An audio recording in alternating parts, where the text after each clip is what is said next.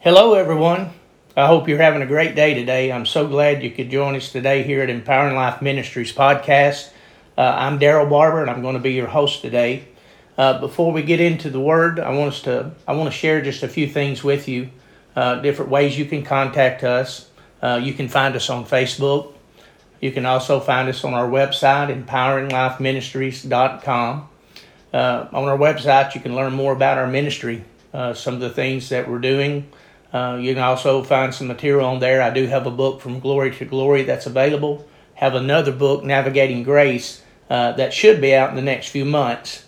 You can also, if you would like to give a donation to Empowering Life Ministries, you can do that on the website too. And if you would, please go down and give a rating on the podcast, because that's going to help us to enlarge our audience and our listeners that we have. So we really appreciate that. We're looking at Romans chapter 1. We're still in verse 1.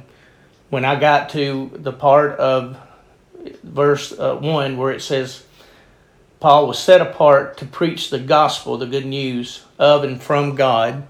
I kind of took a little rabbit trail because I wanted to touch about the areas of the gospel, because we're looking at the gospel has many aspects to it. We've already looked at the gospel of Christ, which is, I believe it's speaking of the Christ. I think it's speaking of the Holy Spirit that's available to our lives, and that's one aspect of the gospel that we share with people. We also looked at the gospel of salvation, and the gospel of salvation is more than just getting born again and receiving Jesus into your life. Salvation actually means to rescue, deliver, to be in safety, to be healthful. And really, to me, it's speaking about the complete man, everything, spirit, soul, and body that the Lord works in us when He comes into our lives. Today, we're going to look at the gospel of the grace of God. You'll find that in Acts chapter 20 and in verse 24. It says, "But none of these things move me, neither count I my life dear unto myself, so that I might finish my course with joy in the ministry which I have received of the Lord Jesus, to testify the gospel of the grace of God." So he's wanting to testify about the good news of the grace of God.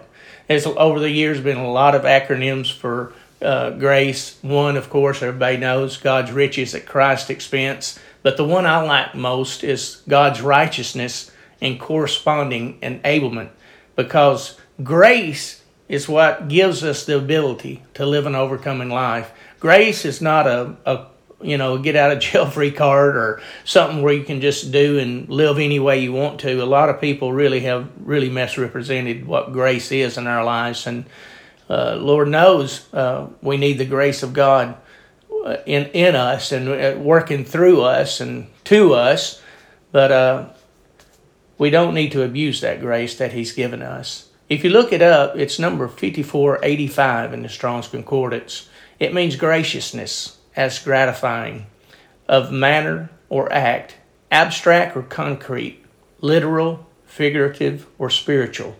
And I like this, especially the divine influence upon the heart and its reflection in the life, including gratitude, acceptable, benefit, favor, gift, gracious, joy, liberality, pleasure, thanksworthy.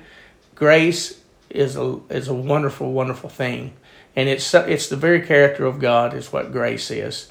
It's the divine influence upon the heart and its reflection in the life. The influence of the Holy Spirit will make you become a sweeter person. It'll make you become a more forgiving person. And this grace we're talking about is a gift. Romans 5:15 through 17 says, "But not as the offense, so also is the free gift. For if through the offense of one many be dead, much more the grace of God and the gift of grace, which is by one man, Jesus Christ, has abounded unto many. And not as it was by one that sinned, so is the gift. For the judgment was by one to condemnation, but the free gift is of many offenses unto justification. For if by one man's offense death reigned by one, much more they which receive abundance of grace and of the gift of righteousness shall reign in life by one Jesus Christ." Ephesians 2 and 8 says it's by grace that you're saved through faith, and it's not of yourselves, it's a gift of God. We also find Ephesians 3 and 7, it says, whereof I was made a minister, according to the gift of the grace of God given unto me by the effectual working of his power. Ephesians 4 and 7 says, but unto every one of us is given grace according to the measure of the gift of Christ. And 1 Peter 4 and 10, as every man has received the gift, even so minister the same one to another as good stewards, listen to this, of the manifold grace of God. Because grace has many sides to it. I told you earlier, it's grace in Titus 2:11 through 15. It's grace that brings salvation, that's appeared to all men. This grace is available for everybody.